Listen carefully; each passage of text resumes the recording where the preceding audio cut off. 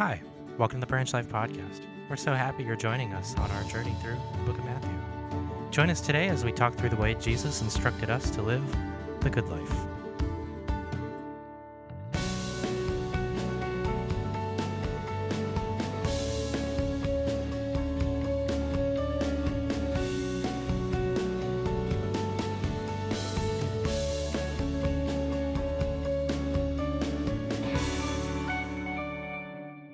Hey, welcome to Branch Life Church Online. My name is Josh. I'm one of the pastors at Branch Life. We're glad that you are worshiping with us today as we continue on with our Good Life series. We're talking more today about how to have the best life possible. This all comes from Jesus' Sermon on the Mount in the book of Matthew. So whether you've been with us for the first time today or you're with us every time, welcome. If it is your first time, we have a gift for you. This Matthew journal we would like to get into your hands. So just let us know that you would like the journal on your connection card. We ask everyone to fill out the online card every time you worship with us. So let us know that you're worshiping with us today, whether it's live at our premiere or at some point in the future. We're super glad you're here. We'd love to get you this journal. Thank you to everyone who is making Branch Life Church their home and who is worshiping with us and giving to us time, energy, effort, service, and giving financially to the church. It's been amazing to see what God has done with you.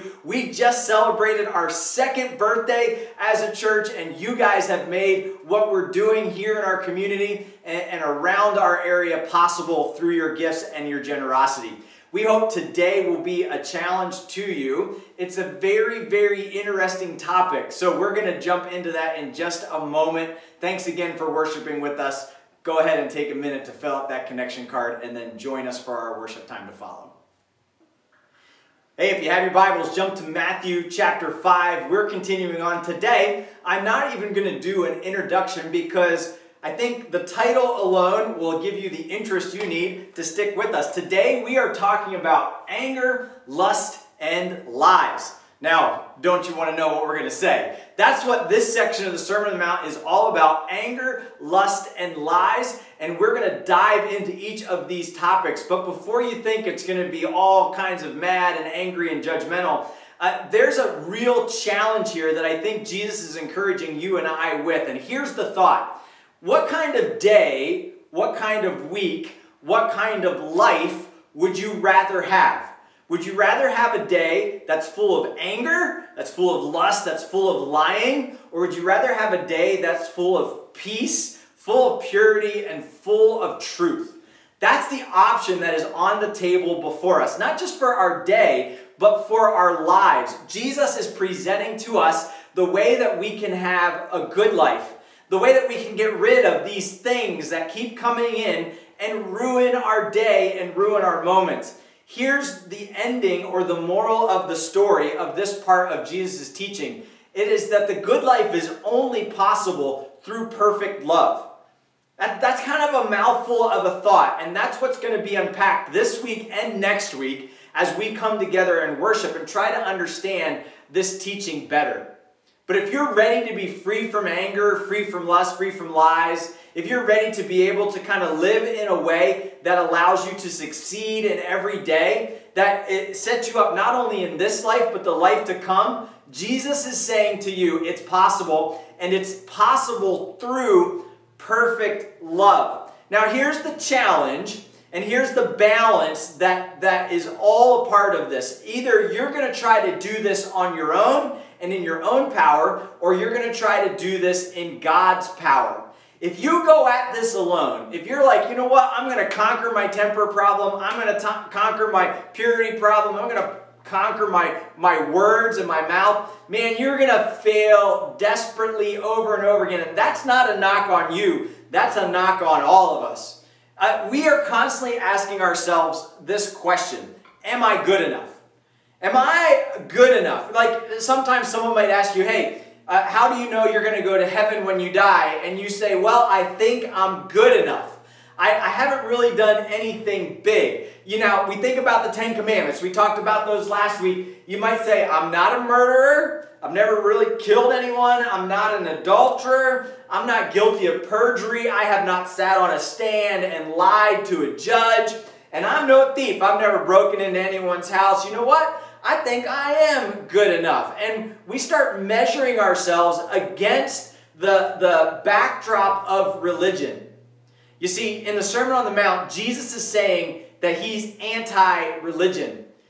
He doesn't like religion, and he doesn't like religious people. Because religion is all about a set of do's and don'ts.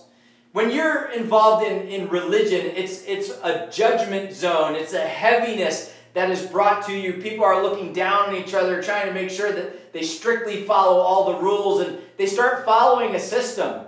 Jesus doesn't want us following a system. Jesus wants us following him. We are supposed to have a relationship with Jesus. And so he's anti-religion. And this group of people that were sitting on the mountain hearing Jesus, the Messiah, talk, were coming from a religious system. Remember, their heroes of heroes were their religious leaders. And their religious leaders looked great on the outside. They didn't murder. They didn't steal. They didn't lie to the judge. They had their act together. They were pretty pious. But Jesus said that they missed the boat completely. You see, we are asking the question, are we good enough? If you're asking that question, you're asking a religious question. And that's not the question, that's the most important question. The most important question is what Jesus is going to talk about in this sermon. He's going to ask, are you even good? Are you even good? You see, we might not be murderers. We might not be thieves. We might not be perjurers. But he's saying it's so much more than that, and it's so much worse than that. You say, I may not be a murderer, but I am angry, and I do lose my temper. And maybe you're there and you're like, all right, yeah, I blow up from time to time. I've got a temper issue. Pastor Josh, you're talking to me. I'm ready to lean in. But maybe you're there going, anger is not my thing. Oh, don't worry. Jesus has got something for you. Maybe he says, do you ever think impure thoughts? Do you ever look at something that maybe you shouldn't be looking at and thinking the wrong way about that? That's no bueno. That's no good. And if you've done it, you've missed it. You're not good. Maybe that's not your issue. But then he said, do you keep your word? Do you control your tongue? Are you someone that tells lies? And whatever the issue is, Jesus is going to say there's something about all of us that answers this question that no, we are not good. We are not good. It's not that we're not good enough. We're not even good. You see, Jesus is saying to religious people, it's not about the religion. You could never be religious enough. You can never be good enough to have the good life, to have eternal life. But he wants you to have both of those things. And so he's going to address these issues that all of us struggle with. He's going to give us some help, and he's going to give us some advice. But ultimately, he's going to give us the answer to how we have those things. And remember, the answer is the answer is perfect love. So how do we get there? How do we get to perfect love? That's what he's going to teach us today. So Jesus is going to start right off the bat. If you have your Bibles, let's go to Matthew chapter 5. We'll start reading in verse 21 with anger. And here's the thing that he's going to say about anger. Anger can be murder. All right, you can murder someone without actually taking their life. If you're angry with them, it's the same thing. Let's read this together. Matthew chapter 5, verse 21. You've heard it said to those of old, you shall not murder. Whoever murders will be liable of judgment. But I say to you that everyone who is angry with his brother will be liable to judgment. Whoever insults his brother will be liable to the council. Whoever says, you fool, will be liable to the fire of hell. So if you are offering your gifts at the altar and there remember that your brother has something against you, leave your gift before the altar and go. First be reconciled to your brother, then come and offer your gift. Come to terms quickly with your accuser while you're with them at court, lest your accuser hand you to the judge, and the judge to the guard, and the guard put you in prison. Truly I say to you, you'll never get out until you've paid the very last penny. Jesus is going right at anger. He's going right at the really worst sin. He's talking about murder right off the bat. He's attacking religion. He's attacking religiosity. And he's saying, you might not think you're a murderer, the worst of all things, but hold it. You are a murderer. If you are angry with someone, you're a murderer. If you're angry with your brother, you're liable to judgment. If you are someone who is mad or hate someone, then you have killed that person in your heart. Here's the difference between religion and true righteousness that comes from following Jesus. Religion is all about the outside activity, where following Jesus is all about your heart. What happens on the inside? You might look good on the outside, but not have it together on the inside. You might not have killed that person with a gun, but in your heart, if you killed them, you are equally guilty. Man, that is some powerfully hard news. To be able to say and think, all right, how does this actually work? Now let's look at this verse in a little bit of detail. Everyone who is angry with his brother.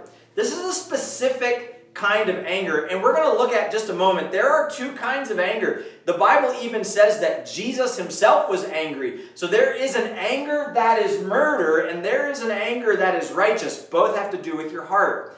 He's talking about the anger against a person, and here's the simplest way to tell the difference. When you're angry at a person, you're guilty of murder. When you're angry at a person's action, wrongdoing, sinful behavior, that's justified anger. It's different, it's nuanced, but the anger pointed at a person is the anger that is wrong. That's the anger that causes you to say, I hate them, or I hate you. Or it's the anger that causes them to say, you fool. Now, this isn't just calling someone foolish. If you take this phrase, you fool, that's liable of hellfire, this is the equivalent in our day and age, in our language today, of telling someone to go to hell. Have you ever been so mad at someone that you told them to go to hell? That you just damned them for all eternity in your mind or in your spirit? It can't get any more hateful than that. I mean, how much do you have to hate someone to tell them or to wish for them, even in a moment, that you'd like them to spend eternity in fire? I mean, that's a level of hatred. And that's this level of hatred that Jesus is saying, hey, if you're angry at a person, if you are telling someone that you'd rather them go to hell, then you're guilty of that yourself. Because here's the thing, no follower of Jesus wants anyone to go to hell. No follower of Jesus will hold contempt for anyone, no matter what they do to them at this level. But Jesus is saying, hey, if this is where your heart is, you're a murderer and you're guilty of murder. So how do we defeat anger? How do we know the difference between good anger and anger that is the anger of murder? Well, we're given instructions all over the Bible for this. Jesus teaches on it later, so do some of his disciples. We heard about it from David. In Proverbs chapter 14, there's an incredible passage that deals with anger. It says, whoever is slow to anger has great understanding. So, are you someone who's slow to anger? Or are you someone who gets angry immediately? I heard a story about a dad who was on his daddy date with his daughter. What a great moment, taking out your daughter, the thing that you love most in this world, having a lunch with them, having a great time together, and all of a sudden he remembered, or most likely scrolled past something on his phone that triggered anger in his heart, and he instantly blew up and exploded. He was mad at his daughter, he was mad at the waiter, he was mad at his hamburger, he was mad at his phone, and he lost his entire afternoon with his daughter because his spirit immediately changed. That is not slow to anger. Maybe you're the mother who's driving in the car and the 9 kids are in the background going, when are we there yet? He hit me. I'm hungry. And all of a sudden you just turn around and you roar at them. We'll get there when we get there. If you don't be quiet, you're going to get out and walk, and you find yourself losing it at the end of your rope. That's not slow to anger. We often can be those people that just explode in the moment. Godly anger is slow. Murdering anger is quick. When we blow up, we're guilty of sinful anger. But when we slowly process what's going on and we see true injustice, we vet that, we check that, we understand that, and we may have an anger, an issue that needs to be dealt with, but we don't allow it to dominate us in the moment. It's not a heart-driven anger, it's a head-driven anger. That I understand what's happening, it is wrong, and it needs to be dealt with, and I do not like this situation. So if you're slow to anger, you have great understanding. If you are hasty in temper, it exalts folly. All right, everyone who loses their temper said amen. If you've ever lost your temper, you know that it leads to folly. My one and only fist fight was a fight that I had with another camper at camp. We met in the middle of the field. Both of us had insulted one another, and instead of me not losing my temper, I said something smart, and it resulted with me getting punched in the face. I could have in that moment kind of kept my cool and calmed things down, but I allowed myself to raise it to another level, and I got the bruise to prove it that it had led to folly. Maybe you've said something in the heat of the moment that hurt the feelings of one of your kids. Maybe you devastated your spouse in the middle of an argument with a statement that you knew wasn't true, but you threw it at them. Or you brought up something from the past that was not fair to bring up. Maybe you've allowed yourself in the heat of the moment to make a decision that had lasting impact. You understand that this kind of anger leads to folly. And God's saying we don't want to fill our days with this anger. Remember, wouldn't you rather have a day of peace instead of a day of anger? And how often does this hasty temper ruin our day, our week, and our good life? How many relationships have been broken because we've been quick to be angry? And Jesus says, hey, I can help you with this. I can help you get over this. A tranquil heart gives life to the flesh.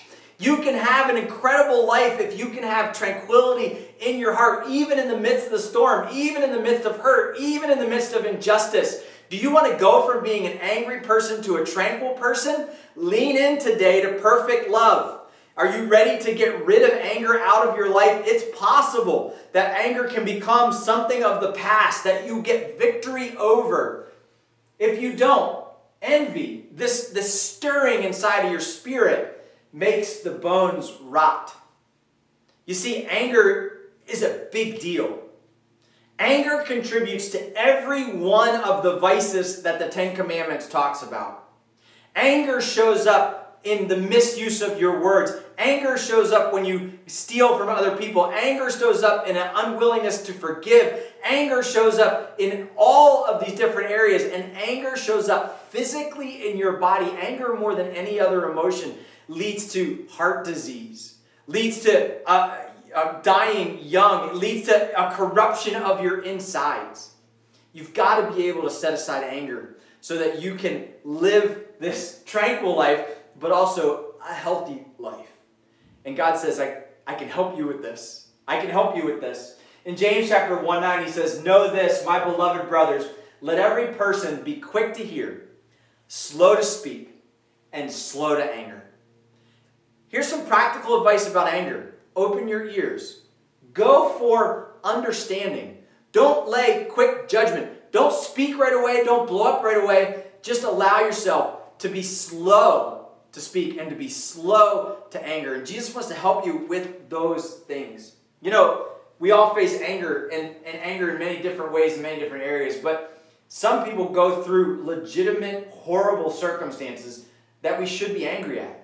How do we separate our lives from the circumstance? How do we be slow to anger even when we are facing injustice? One of those people that were going through some of the worst said this, and let me read this quote for you in its entirety. It says, I've seen too much hate to hate. I've seen too much hate to want to hate myself. And to every time I see it, I say to myself, hate is too great a burden to bear. Let me just stop right there. Are you in this position where you hate somebody, where there's someone that you just dislike, that's hurt you, that's harmed you, that you see as working against you? Hate is too great a burden to bear. Somehow, we must be able to stand up against our most bitter opponents and say, do to us what you will, and we will still love you. Throw us in jail, and we will still love you. Bomb our homes, threaten our children, and as difficult as it is, we will still love you. Send your hooded perpetrators of violence into our communities, and at the midnight hour, drag us out into the same wayside road and leave us half dead as you beat us, and we will still love you. And one day, we will win our freedom. We will not only win our freedom for ourselves, We will appeal to your heart and conscience that we will win you in the process. And in our victory, we will have a double victory. Here's an example of someone going through great injustice who was mad at the injustice but didn't allow hate for another person to rule their lives. Instead of hate, they inserted love. Perfect love casts out hate. Perfect love gives us the ability to live the good life. And in the midst of all this heartache, pain, suffering, and injustice, love was able to prevail over anger at a person. This is a quote from Martin Luther King Jr., who led one of the most successful civil rights movements in our generation and in our lifetime. Correcting great wrongs, but leading in love. Can you lead in love instead of anger? You see, anger has an antidote. And the antidote to anger is restoration. As we go on in Matthew chapter 5 in 21, 22, it says, "So if you are offering a gift at the altar and there remember that your brother has something against you, leave your gift there before the altar and go first and be reconciled to your brother and then come and offer your gift." You see, Jesus is saying, I have an antidote for anger, and it's to consider the other person. It's reconciliation. This is the process of forgiving someone of a wrong and allowing there to be nothing between you and them. Reconciliation or restoration is a forgiveness journey. And you can, no matter what the wrong is, forgive someone. Whether they're asking it or not, whether they repeat the offense or not, whether they're in the wrong or you're in the wrong, you can allow for forgiveness and restoration in your spirit. And what Jesus is saying in these moments is that you need to consider restoration before worship, and we worship often. In this context, they would travel to Jerusalem 2 times a year to offer special sacrifices to God for forgiveness of sins. They would travel the 80 miles, several days on foot. They'd bring their sacrifice, something that they had been raising to offer to God. They would stand in line because everybody from that country would come on that special holiday to do the offerings. And if they remembered that there was need of restoration, that there was hate or enmity or hurt between them and another brother, they were supposed to stop, walk back the other 80 miles, go find their friend, and work towards forgiveness and restoration. We have to aggressively go towards restoration. It starts with forgiveness in your spirit, and then restoration of that relationship as much as it depends on you. First, be reconciled to your brother. Then come and offer your gift. Restoration comes before worship. So many of you have been amazing in your offerings to God through Branch Life Church.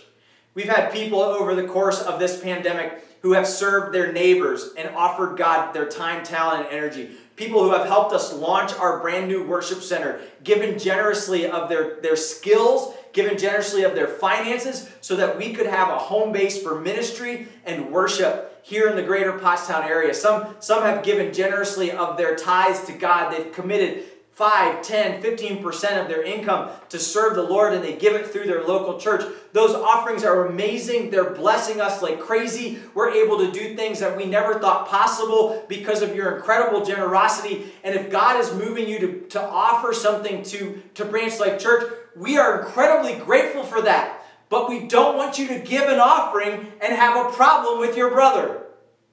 First, get restored with them. First, we would much rather you hold back on those finances, on those times, so that you can work towards restoration, so that when you come and you give of your gifts and talents, time and energy, you're able to give it standing totally before the Lord, saying, I am not holding hate in my heart towards anyone. Then God receives your offering. Worship is a powerful reminder to us that we constantly need to be examining our relationships so that they are hateless, not hate-filled. And when we come to worship every week, we worship God purely and wholly. You are not capable. The same spring is not able to have good water and tainted water. How can we praise God with our mouth in one moment and curse men in the other? Jesus wants us to wholeheartedly run after restoration, and that needs to be a key part of healing anger. It's hard to be mad at somebody who you love. So let's let perfect love lead. Then, if anger is not your thing, Jesus goes right after another issue. He says lust is adultery. In Matthew chapter 5, starting in verse 27, you've heard it said, you shall not commit adultery. Every religious person went, check. But I say to you, everyone who looks at a woman with lustful intent has already committed adultery in their heart. Then he says, if your eye causes you to sin, tear it out, throw it away. For it's better for you to lose one of your members than your whole body be thrown into hell. And if your right hand causes you to sin, cut it off and throw it away. For it's better for you to lose one of your members than your whole body to go into hell. Maybe you're not an angry person, but do you look at someone with lust in your heart? Are you someone that struggles with impurity, with impure thoughts? Now, this is happening in the Bible times, right? Where people walked around in like tunics and robes, and even in those moments, they could look at each other and have lust in their hearts. I think that this issue of looking with lust has become an overwhelming pandemic in our day, age, and culture. And it's an overwhelming pandemic because through the miracle of the internet, through the television screens, through the entertainment industry, we are exposed to impurity on a regular basis. Younger and younger and younger, our children are having to deal with seeing things that they may not know or understand. There are young men and young women who are in the ties of unbreakable bonds of pornography, where we look at people as objects, where we look at them to get for our fulfillment. And this pull then tugs at the hearts of so many people. You would be an abnormal person if you have not been faced with the danger of pornography today in our culture, in our time, and in our age. It's an epidemic that we as a church must fight against. We might not be adulterers going out there sleeping around. We might not be cheating behind our wives' and husbands' backs with other people. And if you are, that's something you got to deal with right away. That's blatantly against the Ten Commandments. But so many people are allowing lust into their hearts. Job said in his book that we have to guard our hearts. That we have to guard our hearts and guard our minds and to stand against this. So how do we fight? How do we combat lust? Well, Jesus gives us right here in the Sermon on the Mount when he says, hey, if your right eye causes you to sin, tear it out. Jesus is basically saying the antidote to lust is radical amputation. Radical amputation. Amputation is when you have to cut something off. When you have to get rid of a member. If someone got gangrene in the Civil War and it was starting to infect their leg, they cut off their entire leg. Now, you've only got 2 legs. That's a radical solution. Radically amputating a major part of yourself so that the rest of you can live. If lust is your issue, Jesus is saying, hey, there's an antidote here. It's radical amputation. It's not a literal amputation of don't ever look again, so tear out your eyes. But the way that we apply this passage is we radically cut off the source of our lust. We radically cut off the gateway and we guard it, slam that gate shut so it can't enter in any longer. If for you, your smartphone or your smart device is an entryway for lust, then you've got to radically amputate that if you want any chance at success. What does that mean? Get rid of your phone. Whoa! Did he just say get rid of my phone? Yeah. Do you know what I do with my phone? I have to work on my phone. I answer calls. I do emails. Yeah. And for the last 5 or 6 years, that's how we've lived life. But there's life before phones. And if you want to get serious about winning this war, about not being an adulterer, you may have to be radical and get rid of your smartphone and go back to the flip phone. We've encouraged many, many teenagers that are dealing with this issue and many, many households to radically amputate the amount of time and avenues for teens to get into tech.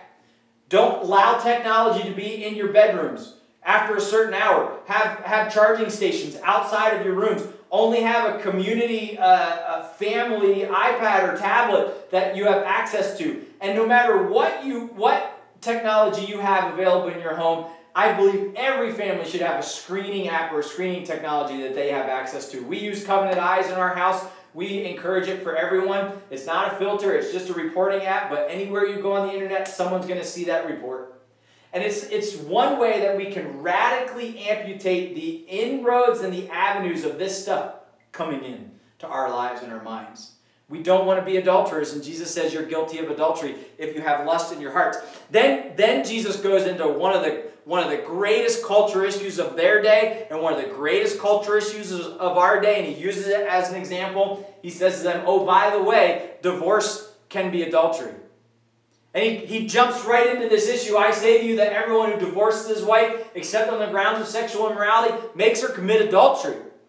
And here's what he's going at. In their day, adultery was as easy as just printing out a pamphlet. I know they didn't print things. Writing out a pamphlet, submitting it to the right person, sign it, and done. They could divorce their wives if they just got tired of them, if they just didn't like the meals that they were making. And they had made this big legal arrangement to be married, to be husband and wife, and all of a sudden they could erase it without cause, without question, in one stroke of the pen, and now that woman would be out on her own. And the man had this incredible power to say, I'm done with you. I'm moving on to someone else, to somewhere else, to another relationship, and they would be divorced. The culture shined on that. The culture of the day said, that's permissible, that's okay, go for it, you can get married as many times as you want. We live in a day and age where culture is common. About 50% of marriages end in divorce. It's a little bit of a better rate in the Christian community, but we don't do much better in the church either. We are constantly allowing for divorce. I've fallen out of love. There's irreconcilable differences. I don't think it can work out anymore. And Jesus is saying, hey, even that is leading to adultery. And we have to go against this. We have to go against the norm. We have to buck this trend because we are not just religious. We don't just go by the letter of the law. We want to be righteous and we want to follow Jesus. And Jesus hates divorce.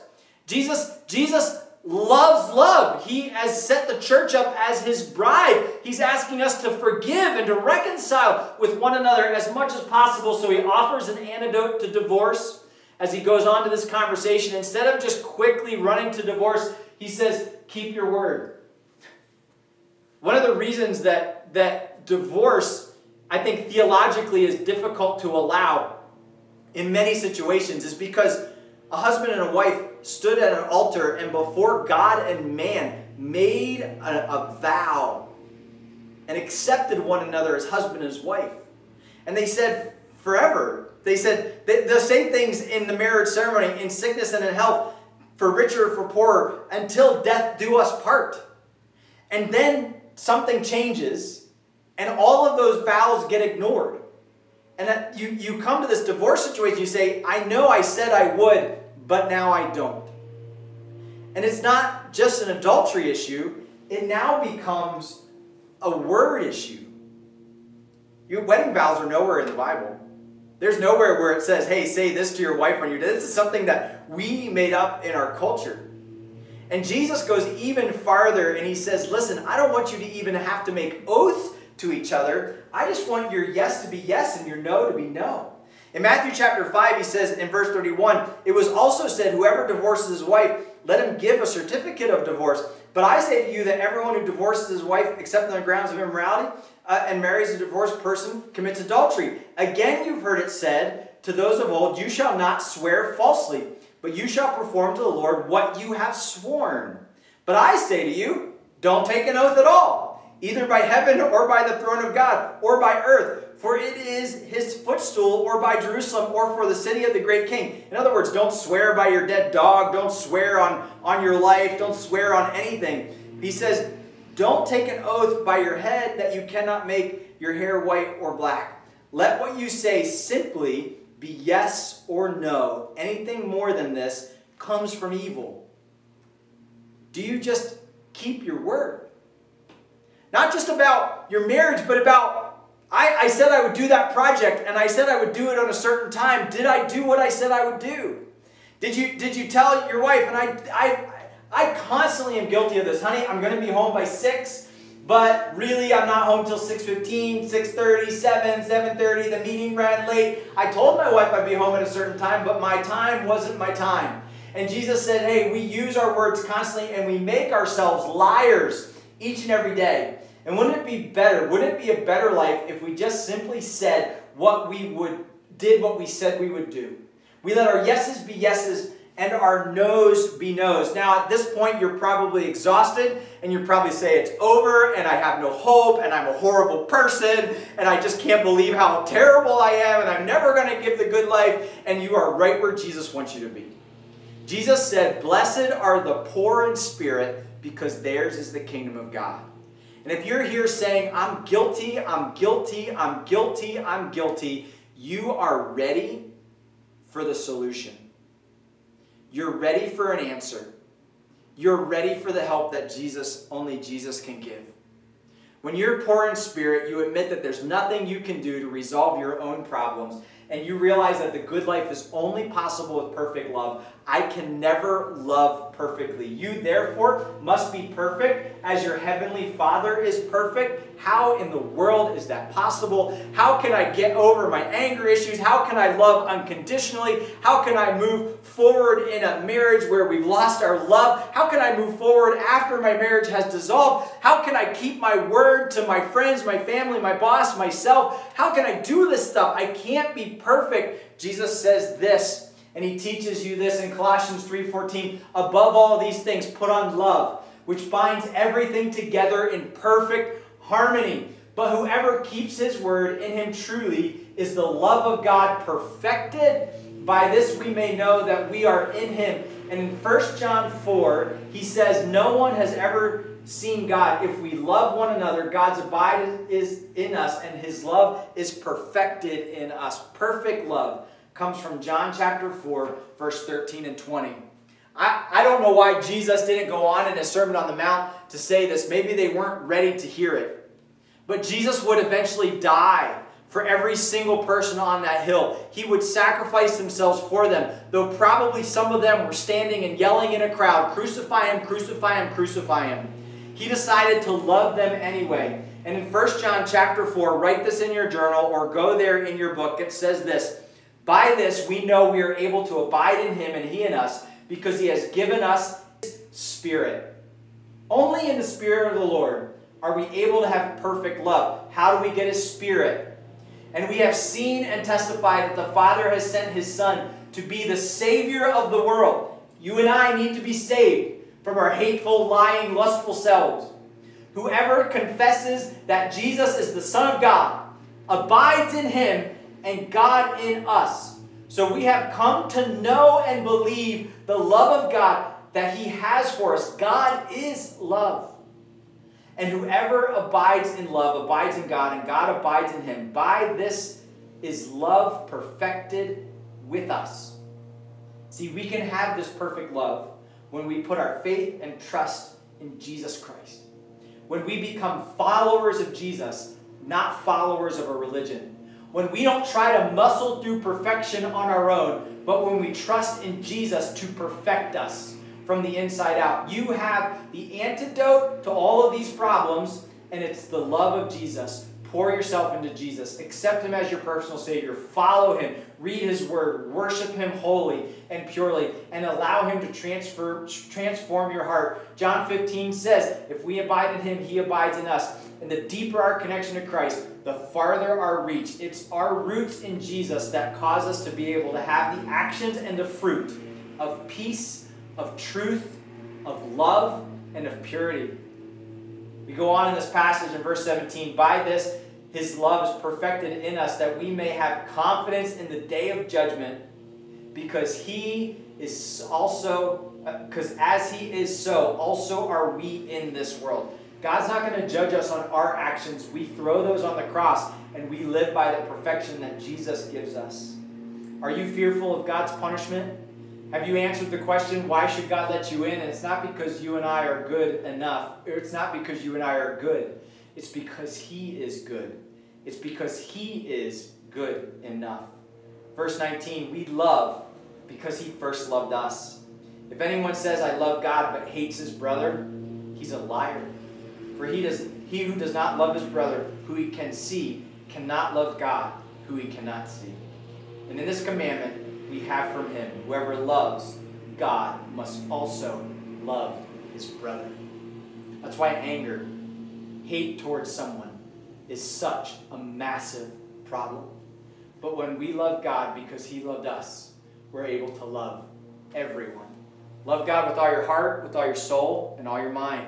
And love your neighbor as yourself. In this moment, if you're here and you're saying, I am not good. I am an angry person. I have impure thoughts. I can't keep my word. I'm selfish with my time and money. What do? If you're not yet a follower of Jesus, in these moments, I want to invite you into a personal relationship with Jesus.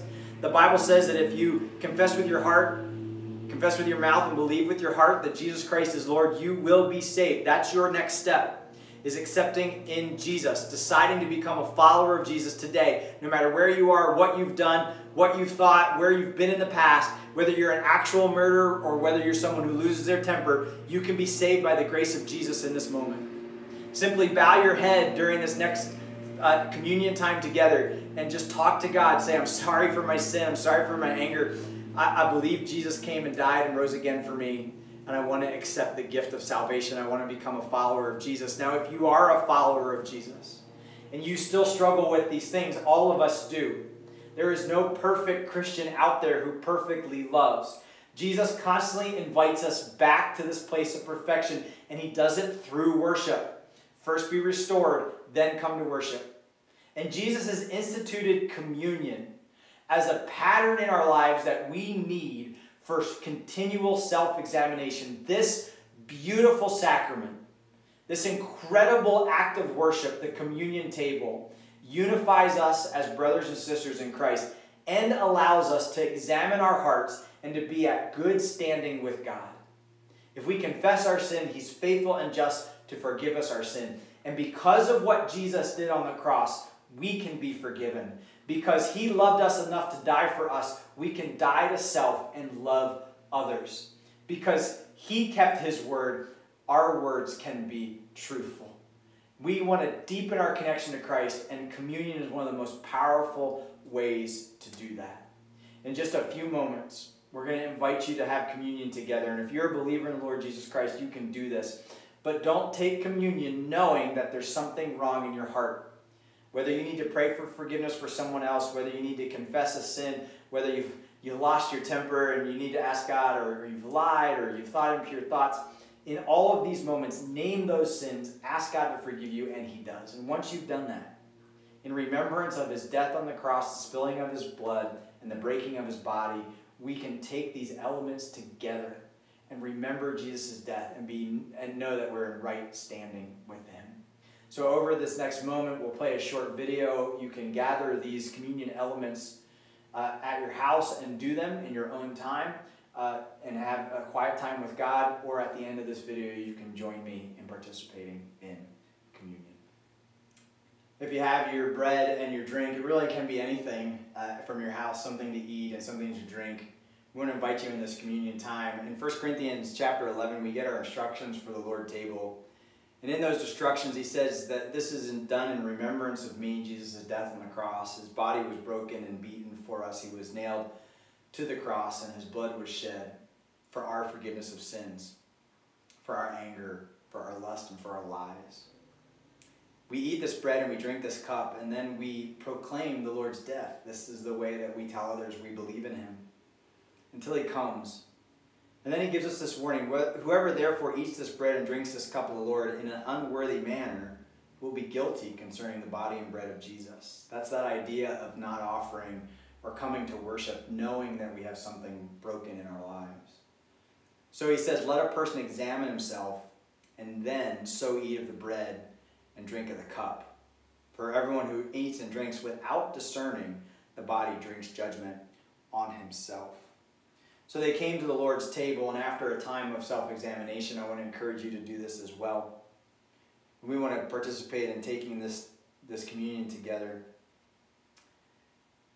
For as he gathered around the table, he said to his disciples, for I received from the Lord what also I delivered to you, that the Lord Jesus, on the night he was betrayed, he took bread, and when he had given thanks, he broke it, and he said, this is my body, which is for you.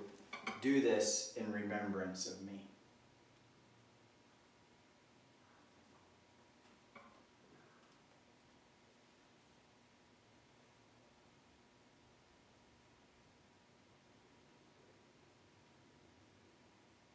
And in the same way, he also took the cup after supper, saying, this cup is the new covenant of my blood. Do this as oft as you drink it in remembrance of me.